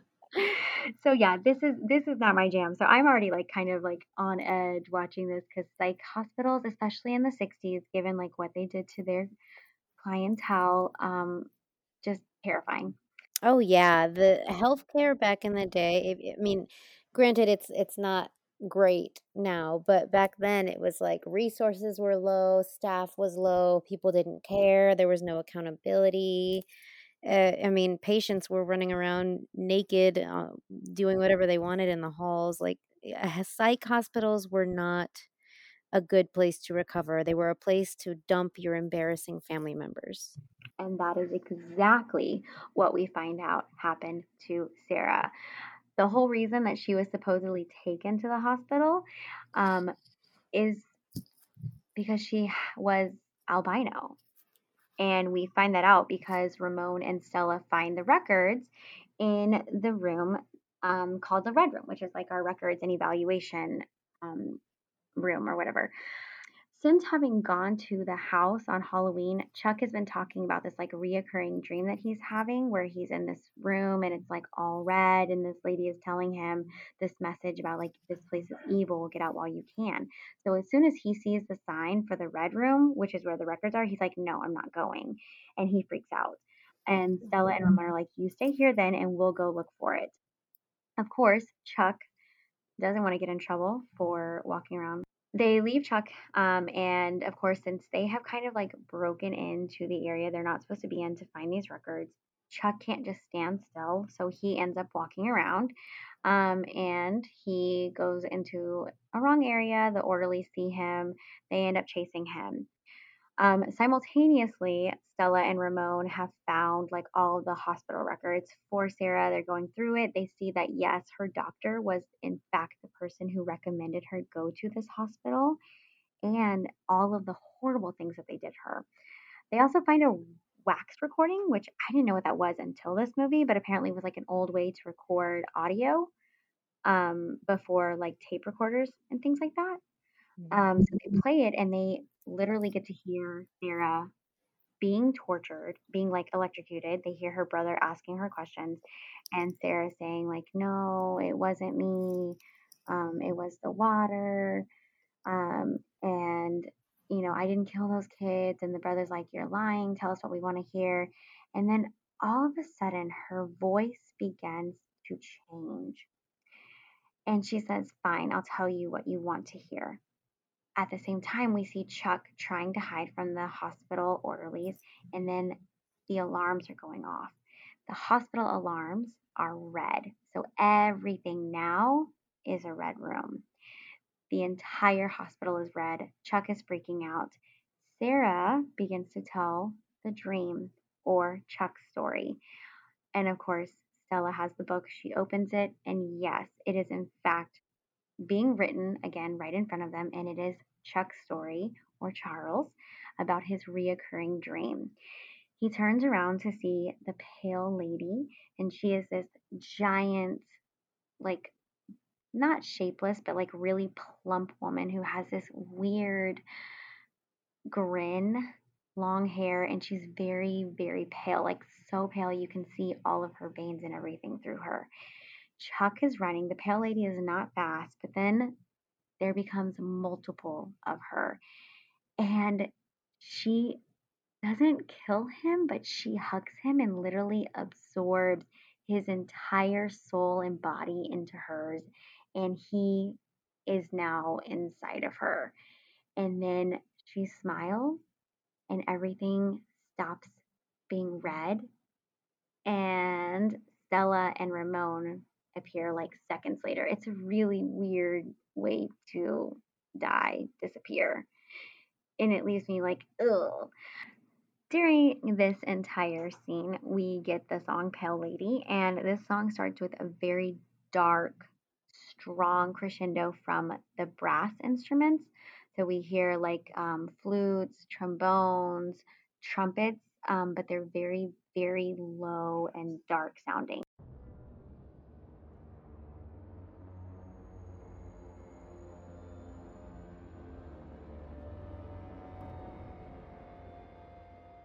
And then all of a sudden, everything builds up to this really, really loud, like crazy mix of all the instruments, and then they die out again. Then there's a steady, like, beat from the bass drum that almost gives everything like this marching tribal effect again.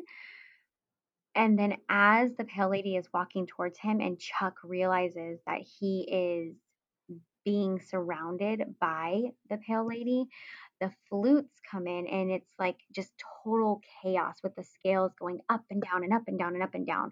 And they also perfectly match the sirens going off in the hospital, so that red light that's coming on and off. And it's utter chaos, and the song matches it perfectly.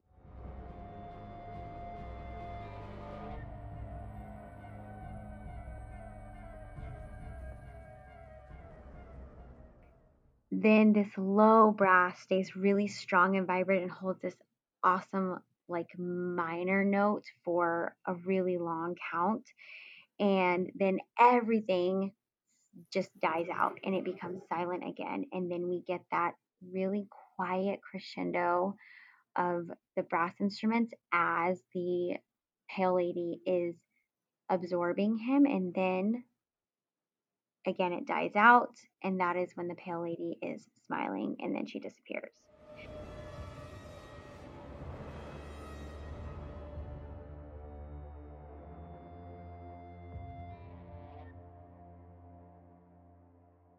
It's a really chaotic song, and it completely matches just everything that's going on. Like, Chuck is in complete, utter disarray. The lights are going off. Like, there's so much going on in this scene, and it's a really cool song. And I love the way that they film this scene with all the different angles and the back and forth between Stella and Ramon and the Pale Lady, and then Chuck as he's trying to run and like literally being surrounded by the Pale Lady, like on all different hallways. His death though was really weird to me. It's it's eerie. I don't like it. I just don't like it. The hospital orderlies have found Stella and Ramon. And they're like, "Where's your little friend?" And Stella and Ramon are just beside themselves because now it's just the two of them. They are taken to the police station. Stella tries to call her dad. We get a little backstory that basically Stella's mom ended up leaving Stella and her dad. And this is kind of foreshadowed earlier when Tommy makes a comment to Stella, but we don't get a lot of detail. But Stella is apologizing to her dad about like if she dies or like she disappears, please know that I didn't leave you. And her dad is like crying and he's like, please don't blame yourself. Like that was just your mom. It wasn't you. It's a really emotional scene. And then we also learn that Ramon is a draft dodger. They try to tell the police about the book. They give him the book. He's not listening. He literally has the book in front of him with all the names, and he's just really confused about everything, but he's really focused on the draft dodger and like that title for Ramon. Like, I guess that was a really big thing for people to not want to go to war in the 60s. Um, and it was seen as like cowardice, like to not serve your country, which, was a big deal. So they tried to tell the cops, they don't listen, and so they're like, fine, you two can stay here for the night, and then we'll see if you change your mind in the morning.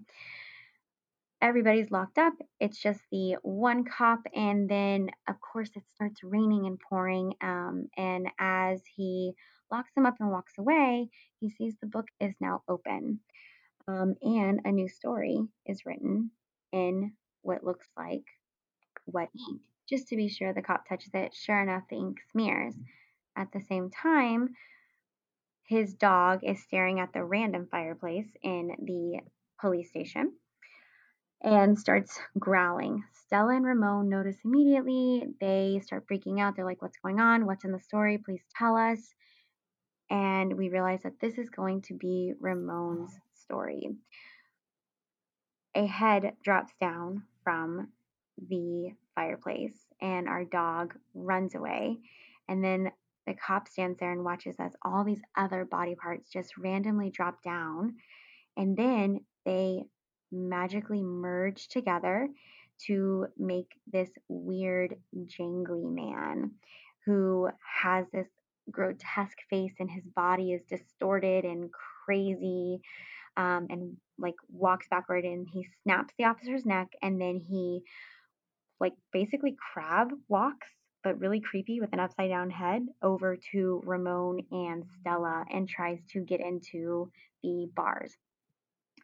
They are able to escape from the jail, and Ramon knows that the jangly man is only going to be going after him because this is his story. So he tells Stella, go to the house, apologize, and then try to make this right. He ends up running the jangly man into like between the car and a train, but the jangly man is able to break his body apart and rebuild. During this entire really creepy, honestly, the jangly man is like the worst monster for me because, again, paying such good attention to detail and not just resorting to CGI. Jangly Man is actually a contortionist who appeared on America's Got Talent, and his name is Troy James. So the entire thing that we see of the way he's walking and his twisting and his upside down manner is actually done by a real live person, which makes it even creepier to me. I don't know why, but that just like, ugh, it's crazy. And it's really, really well done. The song that we hear for Jangly Man, which is called Our Jangly Car Chase, is really big on drums. So we get this really big intro with drums and timpanis behind. We do have some tubas that are playing very low. Again, those minor notes, which are those like creepy, basically anytime we hear any creepy sound in scores, assume it's a minor note. And then we have trumpets that have a really strong presence in this song as well.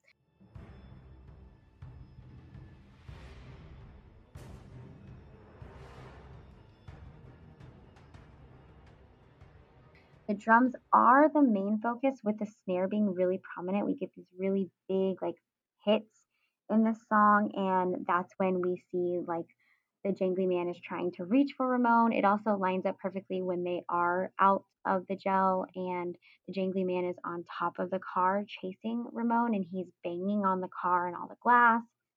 There are horns and woodwinds that provide a swing sound, that kind of it made me think of like a game of chase. And this part lines up to when Ramon has finally reached the Bellows house and Jangly Man is following him and literally chasing him from room to room. And we see him jump and climb on like the staircase and the chandelier and like on tables. Um, and it matches that kind of cat and mouse chase game. Everything gets really loud with all these really loud drums and timpanis and that trumpet, and everything has a really loud, loud, loud, loud sound, and then everything suddenly stops. This is because Stella, who is now, it's her turn for her story, Sarah has made her go back in time as Sarah. And so she gets to see what's going on in her whole family. And while Ramon is dealing with Jangly Man, Stella is being tortured by Sarah's family and does realize that Sarah was mistreated because she was albino, but her family was like poisoning the water in the mill with mercury. Like they were dumping things. They didn't care though because that's how they made their money. And Sarah knew that. And they didn't want Sarah to tell the truth. And then Stella tells Sarah that she is doing nothing but being just like her family. And she convinces Sarah to please don't kill me or Ramon. Don't take away the things that I care about the most. And I will tell your story. I will tell your true story and let everyone know that you are not the stories that they told. You're not what's in the newspaper. I will let the truth out. Stella does eventually agree and gives her a quill that takes Sarah's blood. So we know that it's like true. She can't break that truce.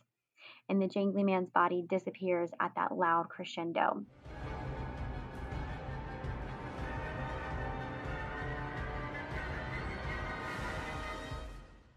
Then everything has died down.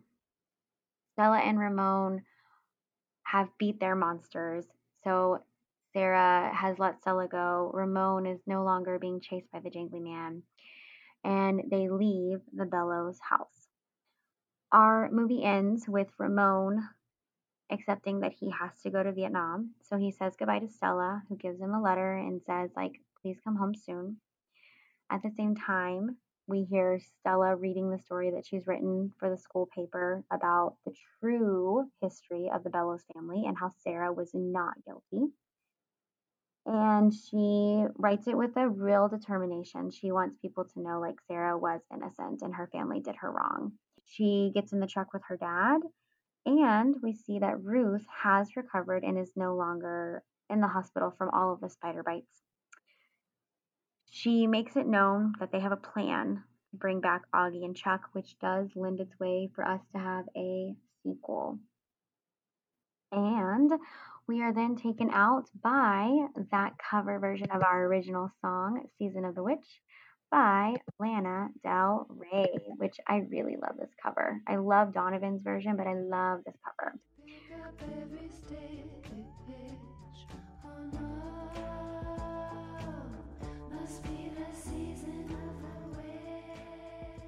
So Lana Del Rey was specifically asked to sing this song.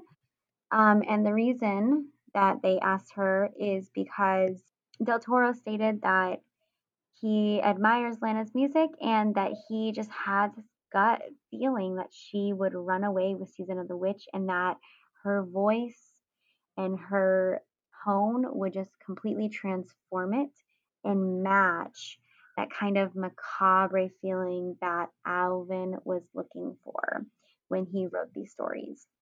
For those of you who don't know, Lana Del Rey is an American singer-songwriter, and she has that kind of glamour, like melancholy pop culture 1950s, 1960s era type music. I love her songs. A lot of them deal with like sadness and tragic and are kind of not bluesy, but have that, sad story. Like I feel like her songs are very like storytelling songs. She was raised in New York. She had a lot of success from her viral videos on YouTube, including her debut called Video Games in 2011. I honestly didn't hear of her until Born to Die.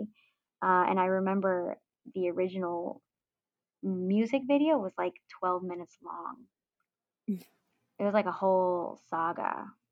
That was a lot for me, but I loved the song.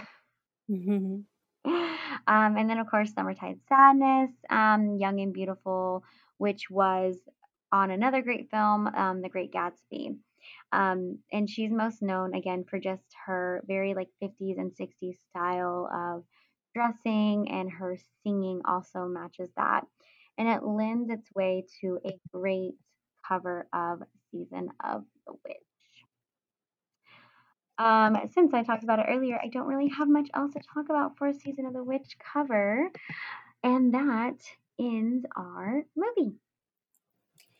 That was awesome. Great job. Thank you. I know it's Fast and Furious. I do have some fun facts I wanted to share, if that's okay.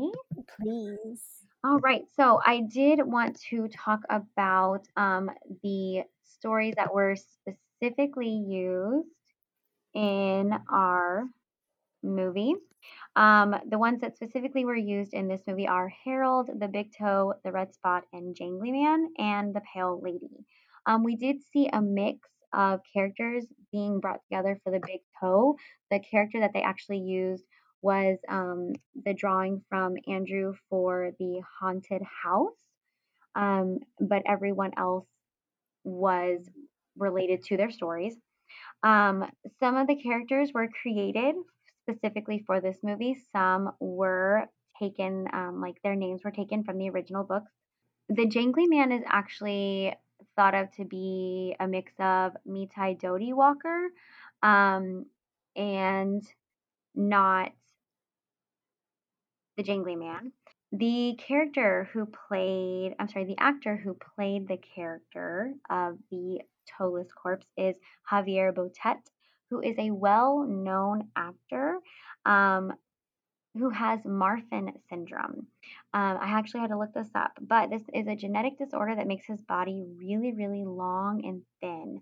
So what we saw of the character that he's playing is actually his natural body, and he is known for playing those types of creatures and monsters and characters in movies. He's played Slenderman. He's also been in Game of Thrones, and he's also been in some Del Toro horror films, as well as the creep sick hobo in It. Yeah, so that's his real body. And he is making it work. All right, so when we do see Stella flipping through Sarah's book, we see Alvin's stories, The Wendigo, which of course is based on a true story, Strangers, The Cat's Paw, and The Attic. We also see that she's writing something, like her own story. Ramon looks at it, and it's called The Whistling Room, and this is actually a real story by William Hope Hodgson. And her room is covered with like shout outs to obscure horror films from the 1950s, with movies like Beast from Haunted Cave, Mesa of Lost Women, Frankenstein's Daughter, and Indestructible Man. The stories that were included in the movie, I wanted to give a little bit of background information about that. So, Harold is actually an Austrian Swiss legend that came from the third book. And it is a little bit different. In that story, it's two farmers who are cruel to their scarecrow, and they, I guess, take their anger out because they hate this other farmer. But they do end up, their bodies are not turned into scarecrows, but they're like dried out in the sun, and their skin is used for the scarecrows, not their whole body. So that one's a little different. Big Toe is a classic story that Alvin heard from a sailor, and he made it a little bit scarier. There is another variation from this from Talipo, which I don't know if you remember that book from growing up. Doesn't sound familiar. Okay, that one's about like this weird creature that has a tail, and they take his tail and make it into a stew. That one I do remember, but I will send you that one also. Red Spot comes from an urban legend, which is the bite of the spider. And then The Dream and other stories came from a 19th century autobiography that he found, which included Pale Lady. Um, and these came from the autobiography of Augustus Hare. And he was known, of course, for stretching the truth, but since it was an autobiography, these were written as like his real life happenings. Yeah. And I think that is it for me. Oh, I did have one fun fact about how Anna got chosen to work with Marco. And she said like this was one of her first movies ever. She did like a side project, but it was not notable. But basically, she was taking a class, and in walks in Marco to teach the class. She was beside herself. He showed them a scene and told everyone to write a score for the scene. And hers was the only one who he didn't basically shit on. He was like, you have some potential. Maybe we can work together. And of course, she's like awestruck because this is Marco Beltrami, like she's a huge fan. And she's like, "Oh yeah, for sure." Like, taking it as like, "Oh, like let's catch up," kind of like bullshit talk. Well, no, she went home to London and he literally emails her and he's like, "Hey, I have a project I want you to work on. Where are you?" She took the next flight home to LA and it's this film. He asked her to work on her with it.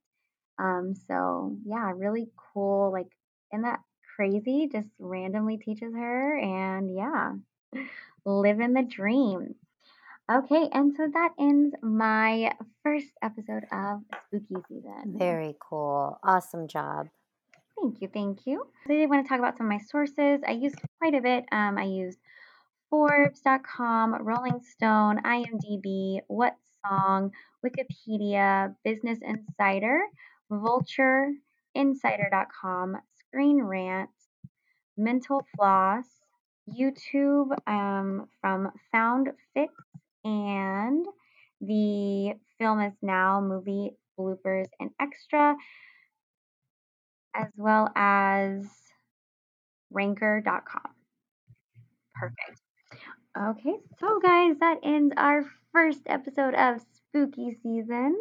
Yeah, we hope you enjoyed. We hope we introduced you to some very cool films and soundtracks. Yeah, and very soon we will have our Tim Burton appreciation episode, so look out for that. So excited. I'm excited. Yeah. Yay, so excited. This is just such a happy time of the year for me. I just love this time. Awesome, guys. Thanks for sitting with me through score. Scores are so hard, and I know Misa has one up her sleeve. She foreshadowed that earlier in her part of episode 1 of Spooky Season. So I'm excited to have. But other than that, guys, we hope you have a great night and check out the Instagram. We will have the blog up soon. Don't forget to listen to us on your favorite music streaming site, except for Tidal. And stay spooky. Awesome. Thank you guys for listening. We appreciate you. Bye.